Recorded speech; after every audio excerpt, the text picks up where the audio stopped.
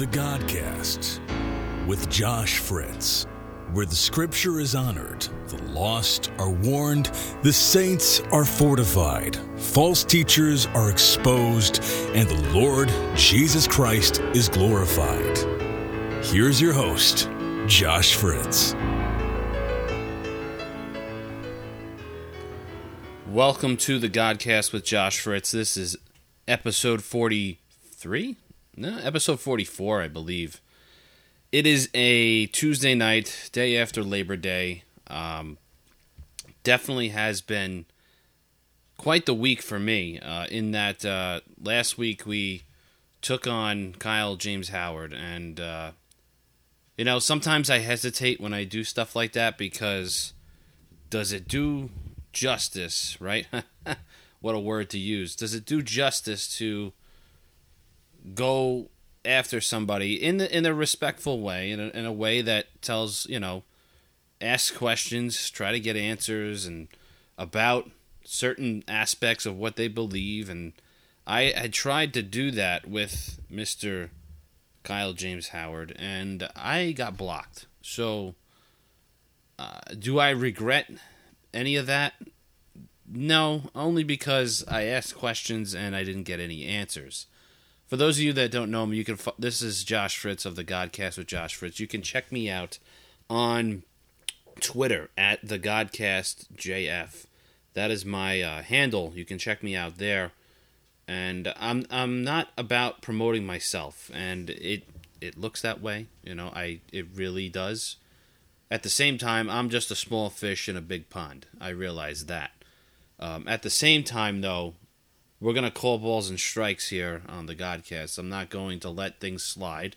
If I see something that perks my ears up that opposes the scripture and what it stands for, then I'm going to say something about it. So that's probably what was guiding me in terms of the relationship we have with the Holy Spirit. There's two podcasts that I went over that. You can check that out on the BibleThumpingWingnutNetwork.com. Also on this YouTube channel, of which is the Bible Thumping Wingnut YouTube channel. You can check that out. Just click on the links. You'll find them there.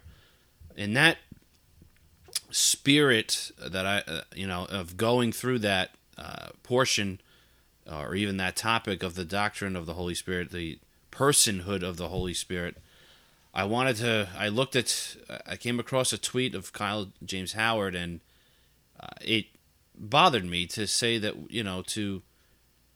to experience trauma, to experience abuse, no one wants to do that. I think for that small statement of that, concerning that, I would agree with him. But he takes it further into the point where anybody experiencing some type of trauma or spiritual abuse not to go to the local church.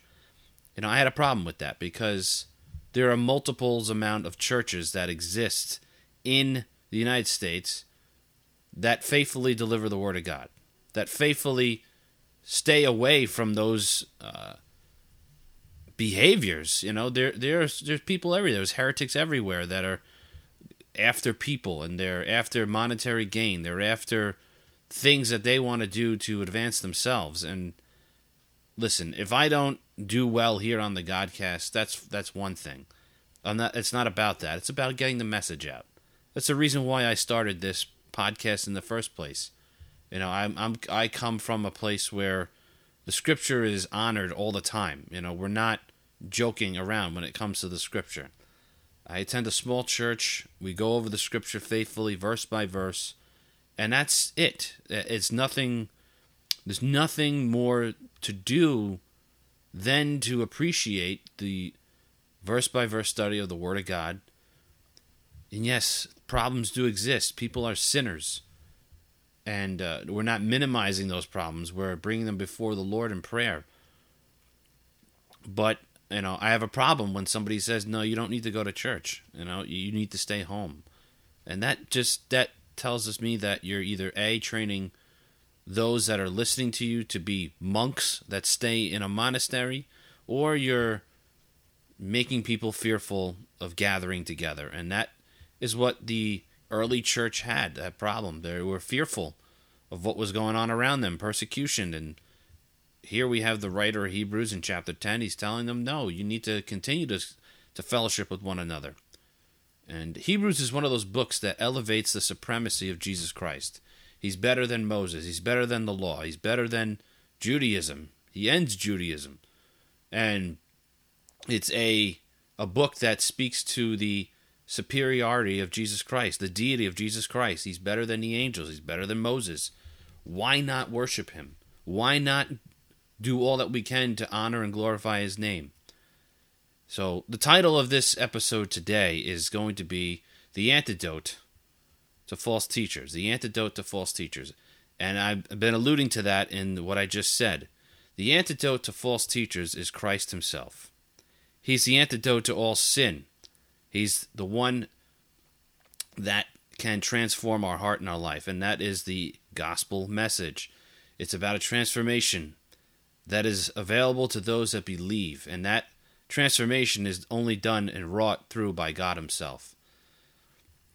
So, will I be talking about some false teachers? Yes, from time to time.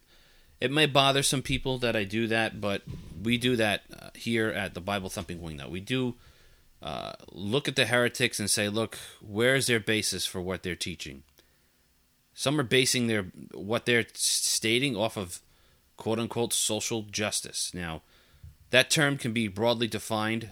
As far as I understand it and what I've looked into, you're imposing a interpretation on the Scripture to right the wrongs of the past, to fulfill Matthew chapter 5, when in fact believers fulfill chapter 5 of Matthew.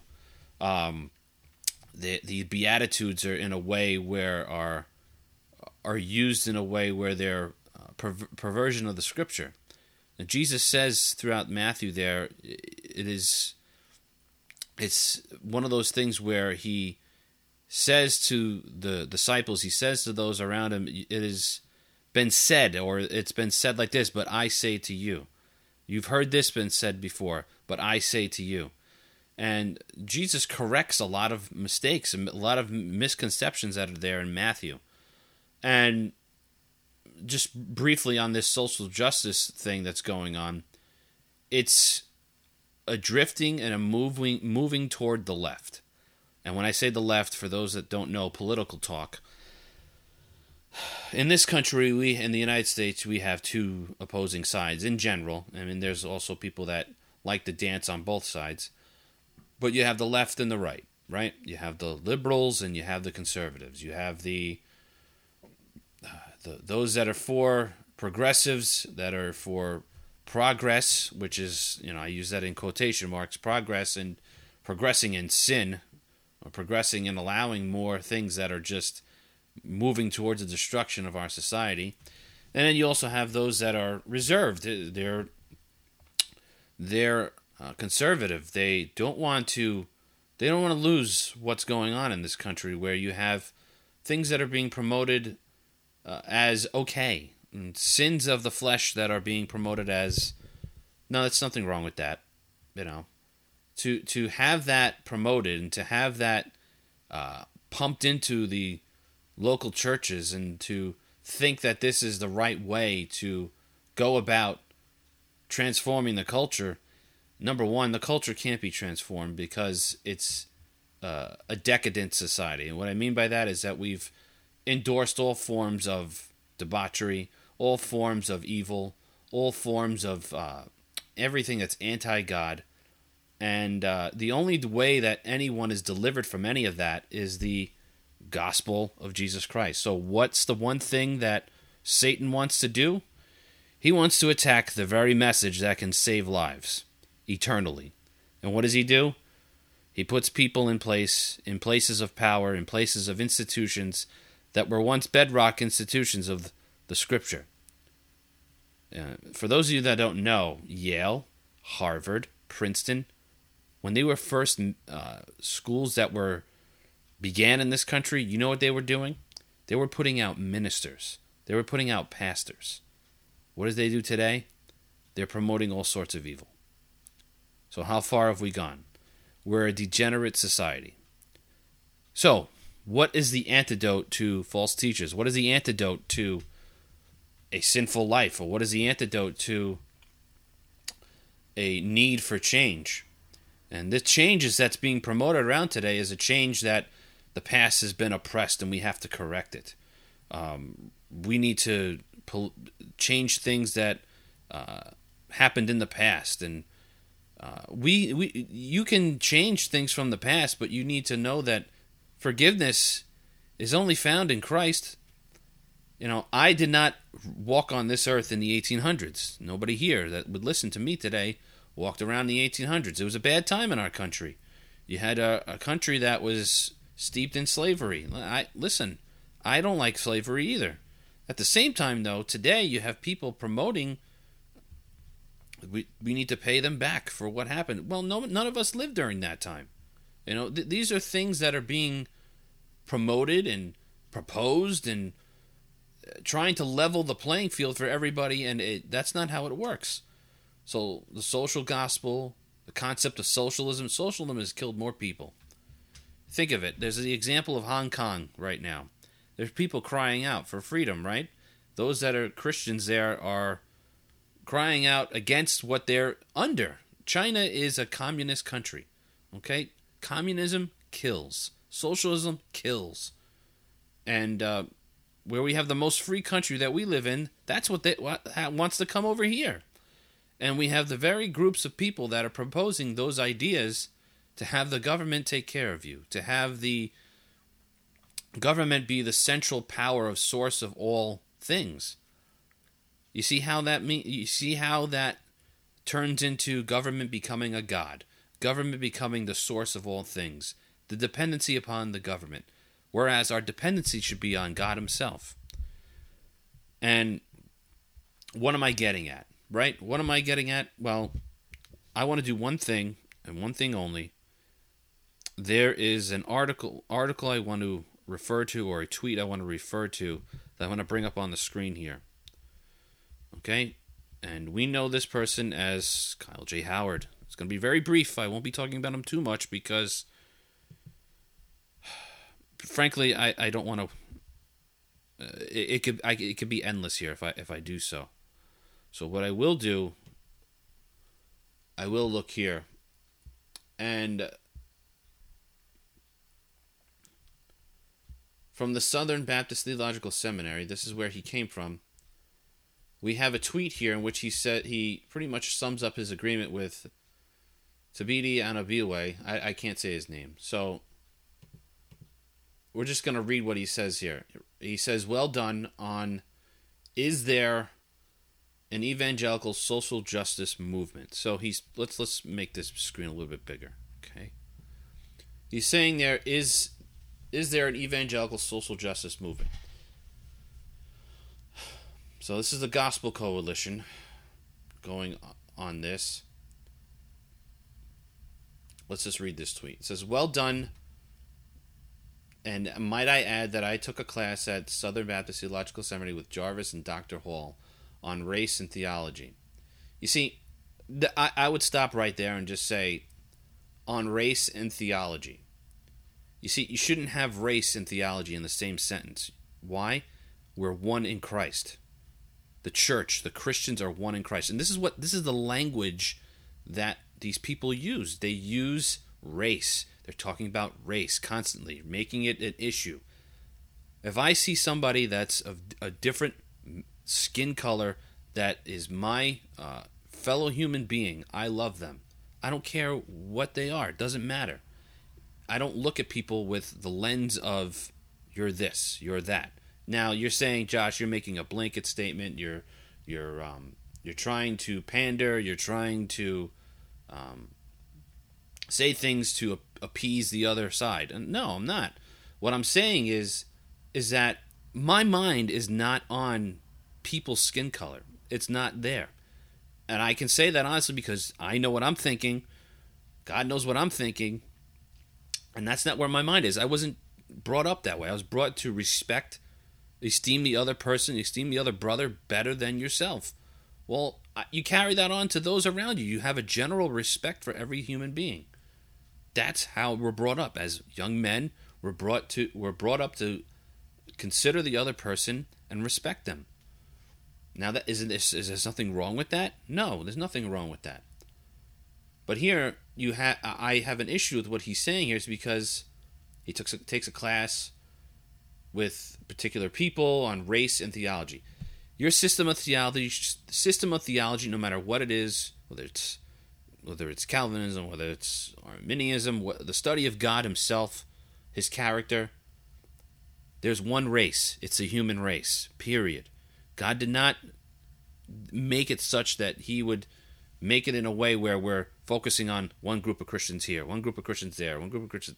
There is either the saved or the lost. There's two types of people in the earth, saved or lost.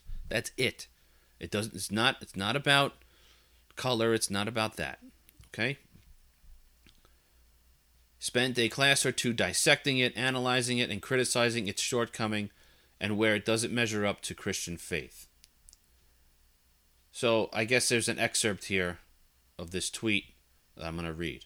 Dr. Jarvis Williams' book recommendation. Again, do I know all these people? No. But when I see a tweet on the surface like this, there's enough for me to talk about that. There's something wrong here. So let's read it. Tom mentions Dr. Jarvis Williams of the Southern Baptist Theological Seminary as someone introducing critical race theory into Southern Baptist churches' institutions. His evidence for this claim is Jarvis recommending someone read Richard Delgado's book on critical race theory. See Askell's comments beginning at the 1340 mark. Here's Tom's comments. Jarvis, Williams professor at Southern Baptist Theological Seminary, has urged every evangelical to read Delgado's book. He did so because evangelicals tend to be decades behind on critical race discussions. Delgado openly admits critical race theory grows out of radical feminism built on Antonio Gramsci and Jacques Derrida. You can't follow Gramsci and Derrida and follow Jesus Christ.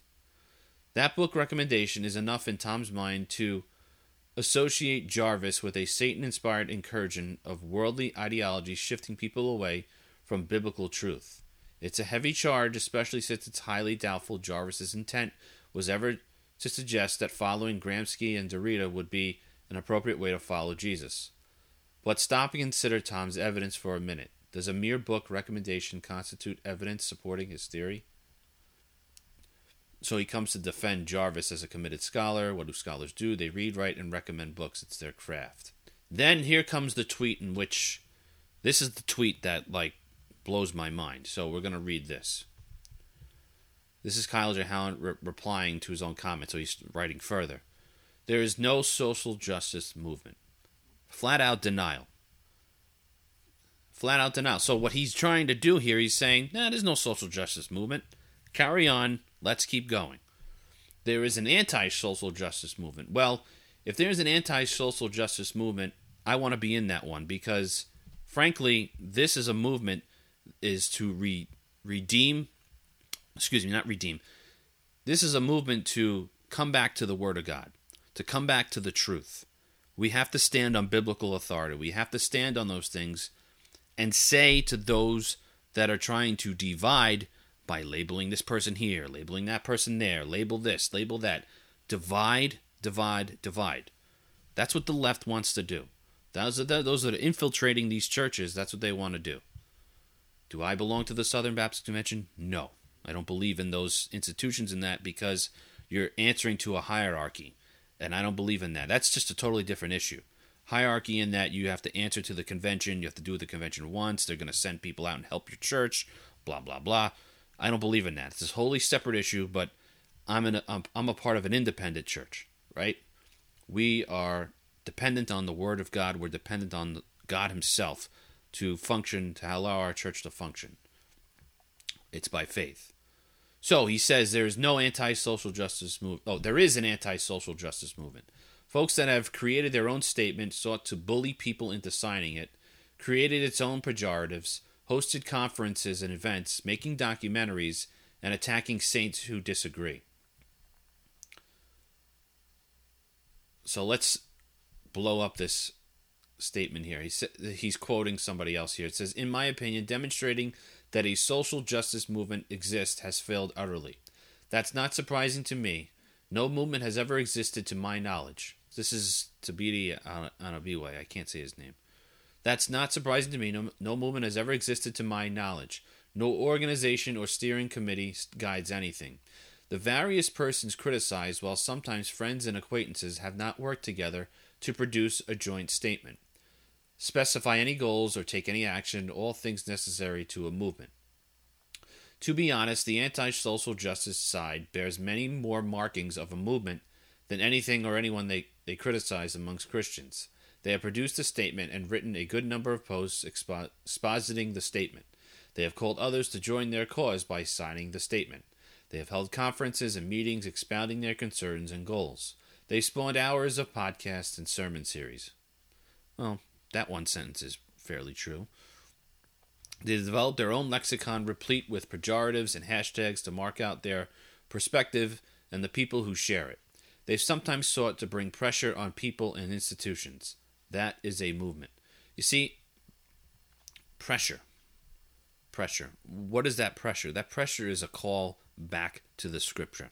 Discernment. There is no discernment when you're jumping into a critical race theory, into social justice. These are descriptive terms that have been pumped into these churches to move these churches to the left. That's the operation. Why? It's another big operation that's going to try to fuel people to be stirred on their emotions, to see things that are happening in the world, to go, oh, this isn't right, and to have that attitude to vote maybe in a certain way, against those that believe that are conservatives. They sometimes sought to bring pressure on people and institutions. That pressure, if you are a believer in Jesus Christ, that pressure should be coming from the Holy Spirit. And it is. And these are the people that are faithful men that are going through the Scripture and trying to share the truth. But it's a movement built on conspiracy theories rather than compelling evidence. Wow. So he says here, it's a conspiracy theory.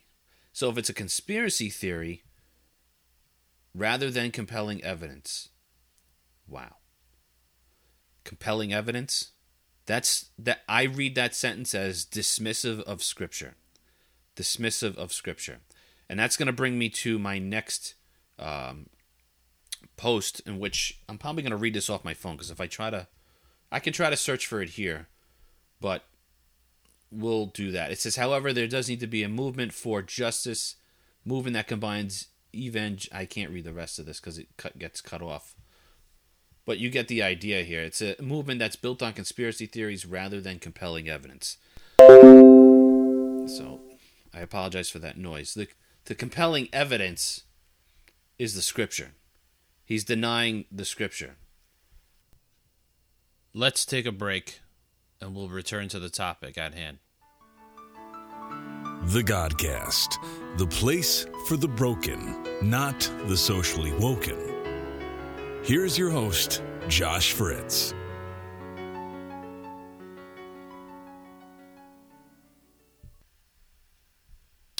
So, we're still on the podcast here. I apologize for that. For some reason, my browser doesn't work.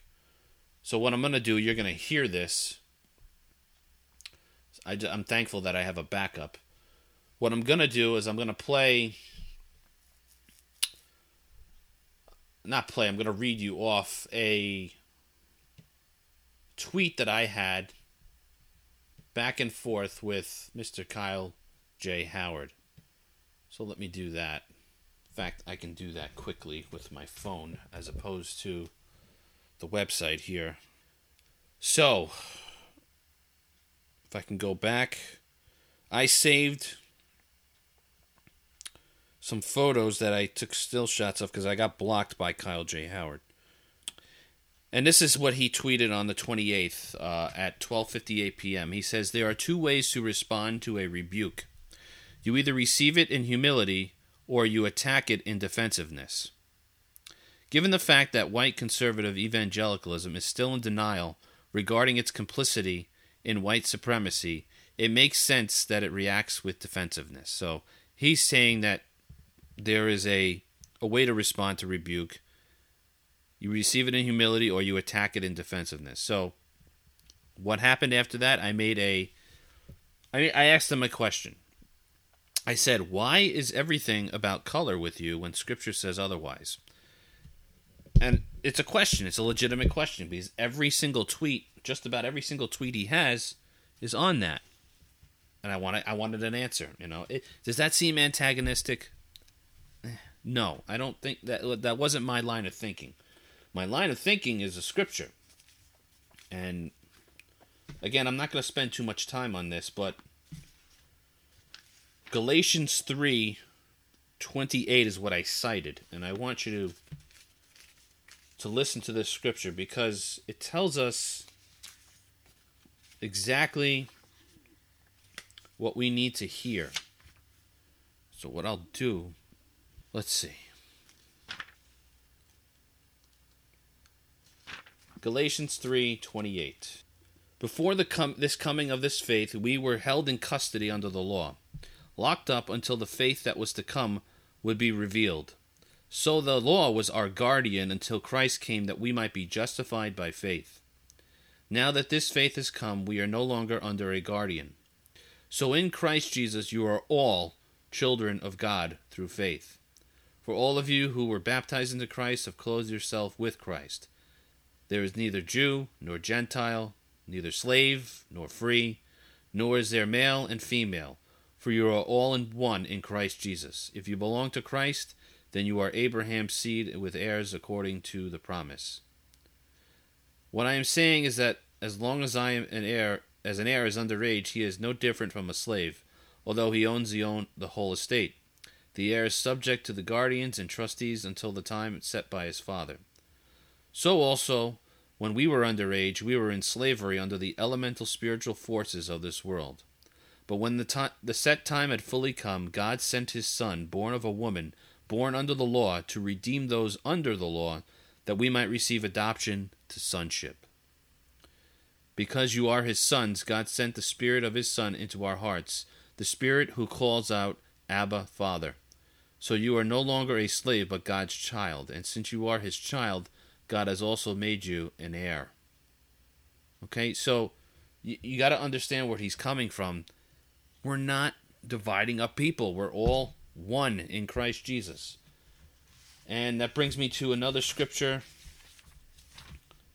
It'd be Romans 12:5, I believe.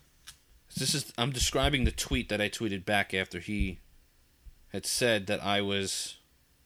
Well, he didn't say I was. He was saying something in general. Romans 12, verse 5. For just as each of us has one body with many members, and those members do not have the same function, so in Christ we, though many, form one body, and each member belongs to all the others. We have different gifts according to the grace given to each of us. If your gift is prophesying, then prophesy in accordance with your faith. If it is serving, then serve. If it is teaching, then teach. If it is to encourage, then give encouragement. If it is giving, then give generously. If it is to lead, do it diligently. If it is to show mercy, do it cheerfully.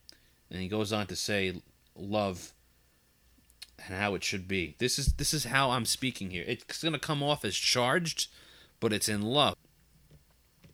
It says here, love must be sincere. Hate what is evil. Cling to what is good. Be devoted to one another in love. Honor one another above yourselves. Never be lacking in zeal, but keep your spiritual fervor, serving the Lord.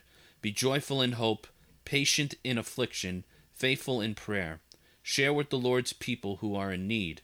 Practice hospitality. Bless those who persecute you. Bless and do not curse. Rejoice with those who rejoice. Mourn with those who mourn. Live in harmony with one another. Do not be proud, but be willing to associate with people of lowest position. Do not be conceited. Do not repay evil for evil. Be careful to do what is right in the eyes of everyone. If it is possible, as far as it depends on you, live at peace with everyone. Do not take revenge, my dear friends, but leave room for God's wrath. For it is written, it is mine to avenge, I will repay, says the Lord. On the contrary, if your enemy is hungry, feed him. If he is thirsty, give him something to drink. In doing this, you will heap burning coals on his head. So that's the attitude that we're to have as believers. Not this racially charged speech. And this is what I was saying here. I was like, you're dividing those that are listening to you. You're causing division. And this division is not helpful because it's people are soaking that up. You're stirring their emotions. You're moving away from the scripture and what it says. I said your tweets on this are very divisive and they're not biblical. The gospel brings peace to the heart, and every believer, regardless of their origin, can take rebuke with humility. Those who don't are probably not believers. I said here are not believers, and then somebody said, you probably should mean those that are probably not believers, and I do realize what I said there. So, you know what it is? It's the fact that as soon as I did that, I got blocked. As soon as I made that tweet, I got blocked. And fine, that's one thing that tells me that you couldn't take what I said. And I said it in sincerity. So, this brings me to my point. Because the only answer to this problem of social justice, critical race theory, social justice movement, anti-social justice movement, the anti-social justice movement is a code word for true faith in Jesus Christ, no matter who you are.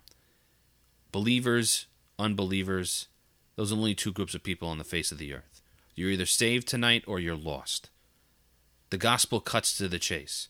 The good news will never change. It's the fact that Christ came to this earth from heaven to earth. He lived a life that was perfect, impeccable. He walked on this earth. He taught for 3.5 years. He lived on this. He grew up as a young boy. He's 30 to 33 years old. His ministry began. He calls his disciples to himself. He heals people. He affirms his deity by doing so. He fulfills the scripture as it's said throughout the Gospels.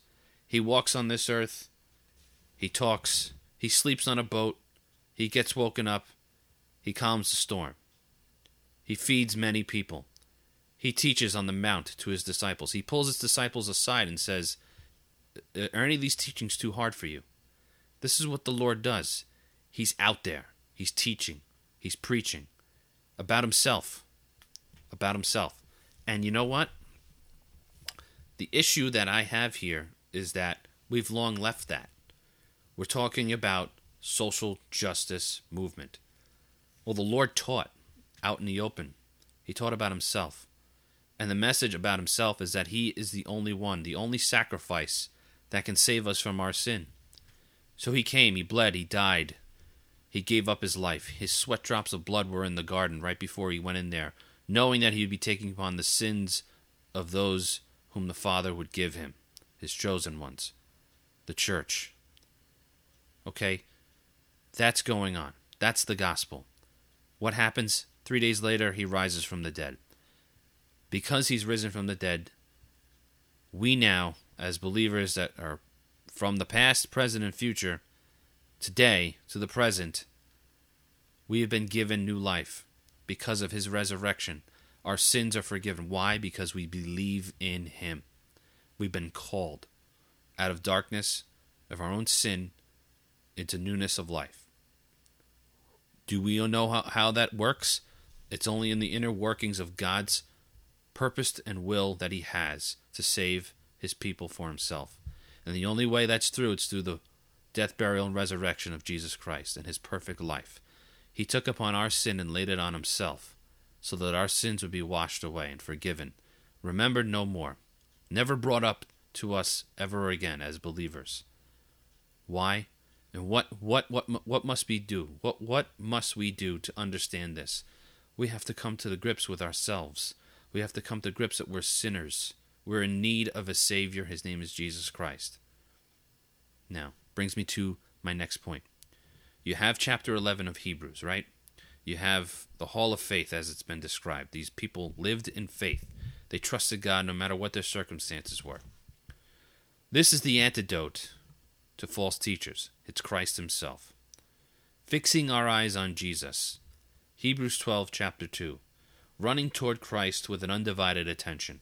Focused on Christ. You think these people are focused on Christ? They're not. They're focused on their own agenda. Okay? We're controlled by the Holy Spirit. We're indwelt by the Holy Spirit. The Spirit of truth brings glory to Jesus Christ. You think these people are out there to bring glory to Jesus Christ? I don't think so. What is the gospel all about? It's about Jesus, right? He is the focus by all the Old Testament saints. They're looking forward to Christ. And he's the focus of New Testament saints and beyond. So we're looking back at what he did, right? And he's also coming back. The Word of God is about the Lord Jesus Christ. From Genesis to Revelation, it's the redemption found in Jesus Christ. He's perfect. He's better. Looking to Jesus, turning our eyes and fixing our eyes on him. Turning from every other thing. We're turning away from idolatry, turning away from work, turning away from people, and our focus is on Christ. If your focus is on Christ tonight, you're going to be able to help other people, okay? We turn one's mind to our concentration on Christ. Our pace, our Christian pace in this life, on this earth, is slackened when our eyes are taken off Christ. Christ is the author and perfecter of our faith. He's the finisher of our faith. He's the chief leader. He's the pioneer. That's an old episode of mine, and I should link you to that. I got to remember to do that.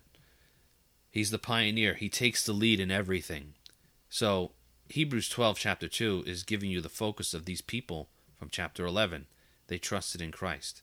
Moses looked forward to the Messiah, okay? Christ's faith. Christ had faith. His example far surpasses the saints of chapter 11. He's better. He's the completer. He raises faith to perfection. He never deviated. Jesus wasn't attached to anything on this earth. Do you see where I'm getting at here? These people here are attached to everything on this earth. They want to right the wrongs of the past. The only way you right the wrongs of the past is a transformation of your heart. Right? And that's not done by you. It's done by God himself. He takes that wicked heart, he takes that heart that's set against God, and he makes it for himself. Jesus carried through completely a life of faith. A faith that's absolutely perfect. He trusted in his Father, who for the joy set before him. Joy set before him. What is that all about? Jesus considered it all joy as he went to the cross.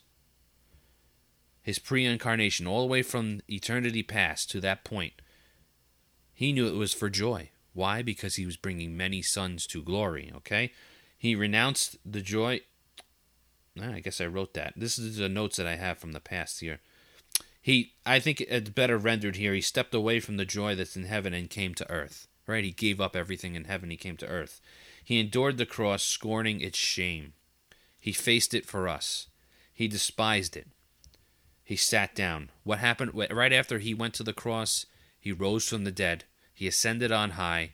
And right now, he's pleading our case before God the Father. He's preparing a place for us. He's our high priest. He sat down, meaning he's in the exalted position. He's never going to repeat what he did before. He went to the cross once and for all. And it was for us. Chapter 12, verse 3 says, consider him. Consider Jesus, right? He's our Messiah. He's the Messiah, the example of a life of faith. Consider means to calculate, to take account. Comparison of the chapter 11 saints, you have the Messiah, Jesus Christ. How much more he endured than all of the chapter 11 saints. Yes, they endured so much pain and opposition for the cause they knew of faith, knowing what was going to come. Jesus Christ took things patiently. He endured the suffering that was due him. He took things patiently. He did not run. He did not flee. He bravely bore it and calmly took against it. Against what? Ill treatment. He was spoken against. He was mocked. He was jeered at the cross. Contradictions. Gainsaying. He was spoken against. Rebellion. Here for us, what does that mean for us? He took on opposition from the world, from sinful mankind, these people that put him on the cross, right? There were Jewish Pharisees and teachers of the law that spoke against him. He was mistreated by his fellow people.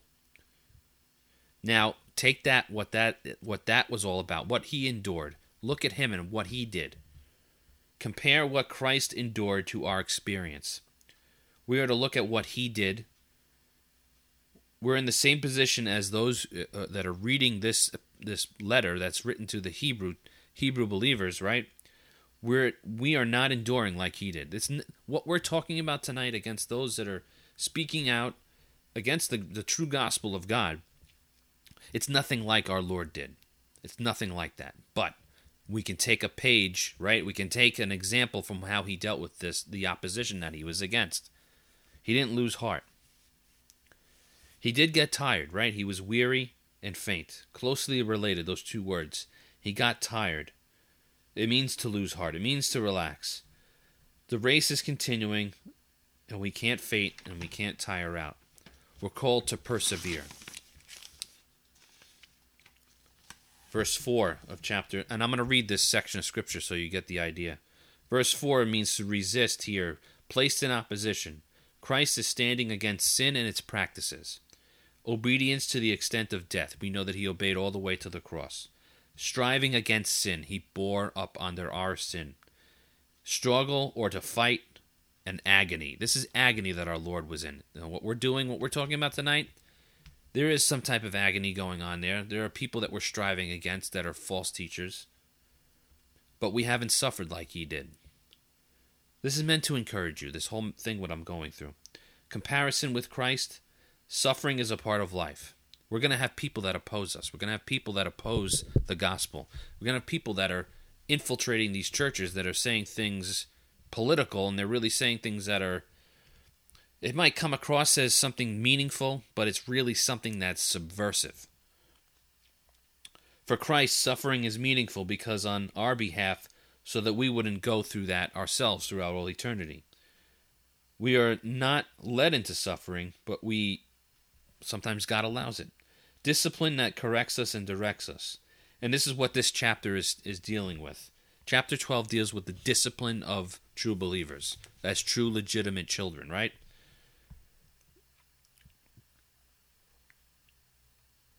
Okay, there's a section of scripture here that I did not use, but we're going to go further here. It says here, you have forgotten the word of encouragement that addresses you as son. So chapter 12, verse 5 says, you've forgotten that word of encouragement. Completely forgotten. The Holy Scriptures link sonship and suffering. It says here, my son, do not despise the Lord's discipline. God is not pleased with anything without faith. We're brought to the brink, moving toward a volition. So I'm reading my notes here from sermons that, if you haven't noticed, these are sermons that were preached, you're looking at nearly 8 years ago, of which were preached in my church, and I'm reading off these notes that speak to, Hebrews chapter 12. And these are the terms that are brought out of these chapters here. Our greatest need is to hear the message, to pay attention to the light. When God's word is neglected, it is forgotten. So that brings me to this, and what I want to do, I want to read this scripture here to encourage you. The antidote to false teachers is Jesus Christ. Why? We're not suffering like he did. No. But we can be encouraged that if we feel like we are, we're dealing with people here that are speaking up against the scripture itself. We need to defend the scripture. And we need to trust God. He's going to help us here. Therefore, since we are surrounded by such a great cloud of witnesses, chapter 11, saints, let us throw off everything that hinders and the sin that so easily entangles, and let us run with perseverance the race marked out for us, fixing our eyes on Jesus, the pioneer and perfecter of faith. For the joy set before him, he endured the cross, scorning its shame, and sat down at the right hand of the throne of God. Consider him who endured such opposition from sinners, so that you will not grow weary and lose heart. In your struggle against sin, you have not yet resisted to the point of shedding your blood, and you have completely forgotten this word of encouragement that addresses you as a father addresses his son.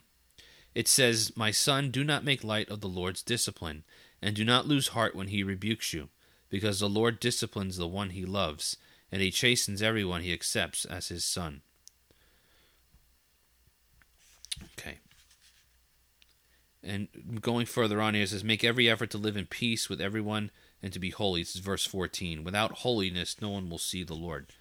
Do you see the problem here? The problem's not with the Scripture. The Scripture is always right. The problem is that, yes, we're focused on these people that are speaking up against the Scripture, and we're going to refute them, right? You're probably wondering, what connection do you see, Josh, with Hebrews 12 and social justice and critical race theory and all of these things that are being infiltrating into the church? What does that have to do with that? My final thought here, of why I brought this up, is the fact that we've lost the focus. You got to redo the message. It's on Christ. Back to the Scripture. Every person, no matter who they are, on the face of this earth, is in need of salvation through Jesus Christ. It says here in chapter 12, verse 2, let us fix our eyes on Jesus, the author and perfecter of faith. What was his example? His example was his saving work on the cross. That's the example.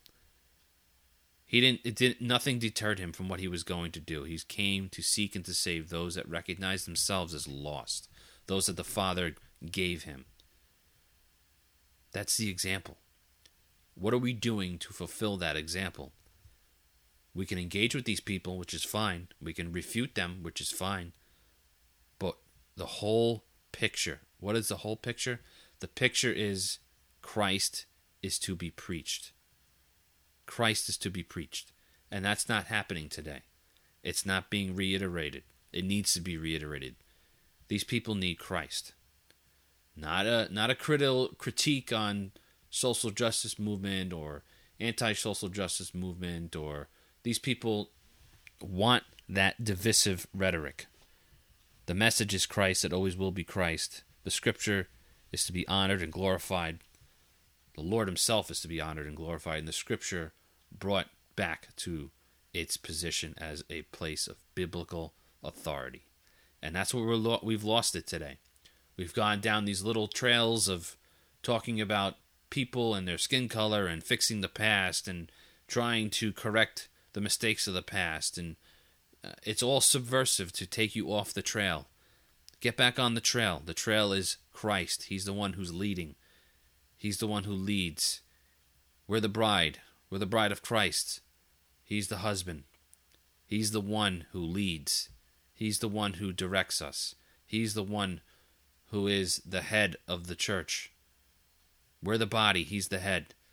We're supposed to be following him, not following people and chasing after people that are in error. Now, if they're in our local churches, there's scriptural ways to refute them and to tell them what they need to know. Absolutely, positively, I'm all for that. But as a whole, those of us that are online, have these ministries, we need to redouble our efforts on the gospel, because that's the only answer to this subversive talk, to the social justice movement. That's the only answer. And with that, I close it out tonight. God bless you guys. I hope this made sense. If it doesn't make sense, you know where to reach me. Live Bible Studies 412 at gmail.com. Live Bible Studies 412 at gmail.com. You can go to my Twitter handle at the GodcastJF. The GodcastJF. You can go there. You can talk to me there. Tweet back at me, back and forth, whatever you want to talk about.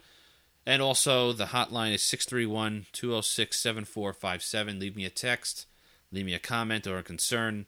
Again, redouble our efforts on the gospel. That is the answer and the antidote to false teachers. God bless you guys. I'll see you guys next time here on the Godcast. That concludes the Godcast with Josh Fritz. Now I'll be playing the music to end this podcast. It's a throwback to when I first started to make podcasts and make videos and make Bible studies.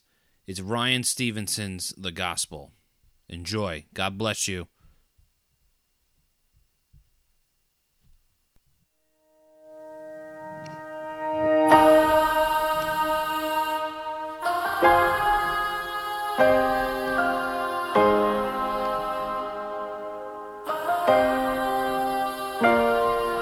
A restless generation, we're turning over every stone, hoping to find salvation in a world that's left us cold. Can we get back to the altar, back to the arms of our first love? There's only one way to the Father, and He's calling out to us. To the captive it looks like freedom, to the orphan it feels like home, to the skeptic it might sound crazy to believe in a God who loves. In a world where our hearts are breaking and we're lost in the mess we've made, like a blinding light in the dead of night, it's the gospel that makes a way.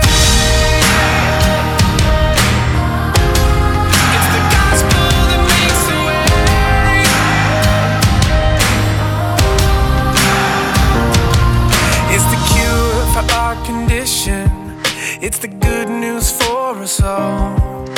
It's greater than religion. It's the power of the cross. So can we get back to the altar, back to the arms of our first love?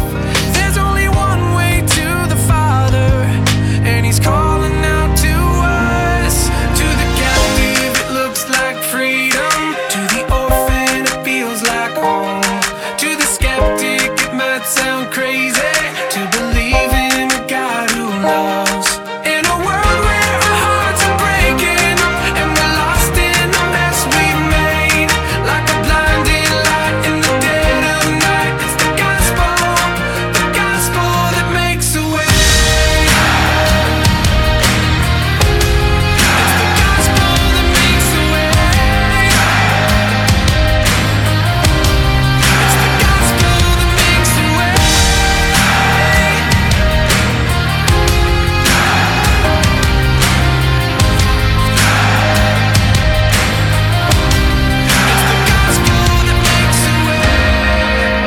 The amazing news of the gospel is not that we can receive Jesus into our lives, but that He's already received us into His. In my own life it means forgiveness when I know I deserve the fall. It called me out of my darkness and carried me to the cross. In a moment my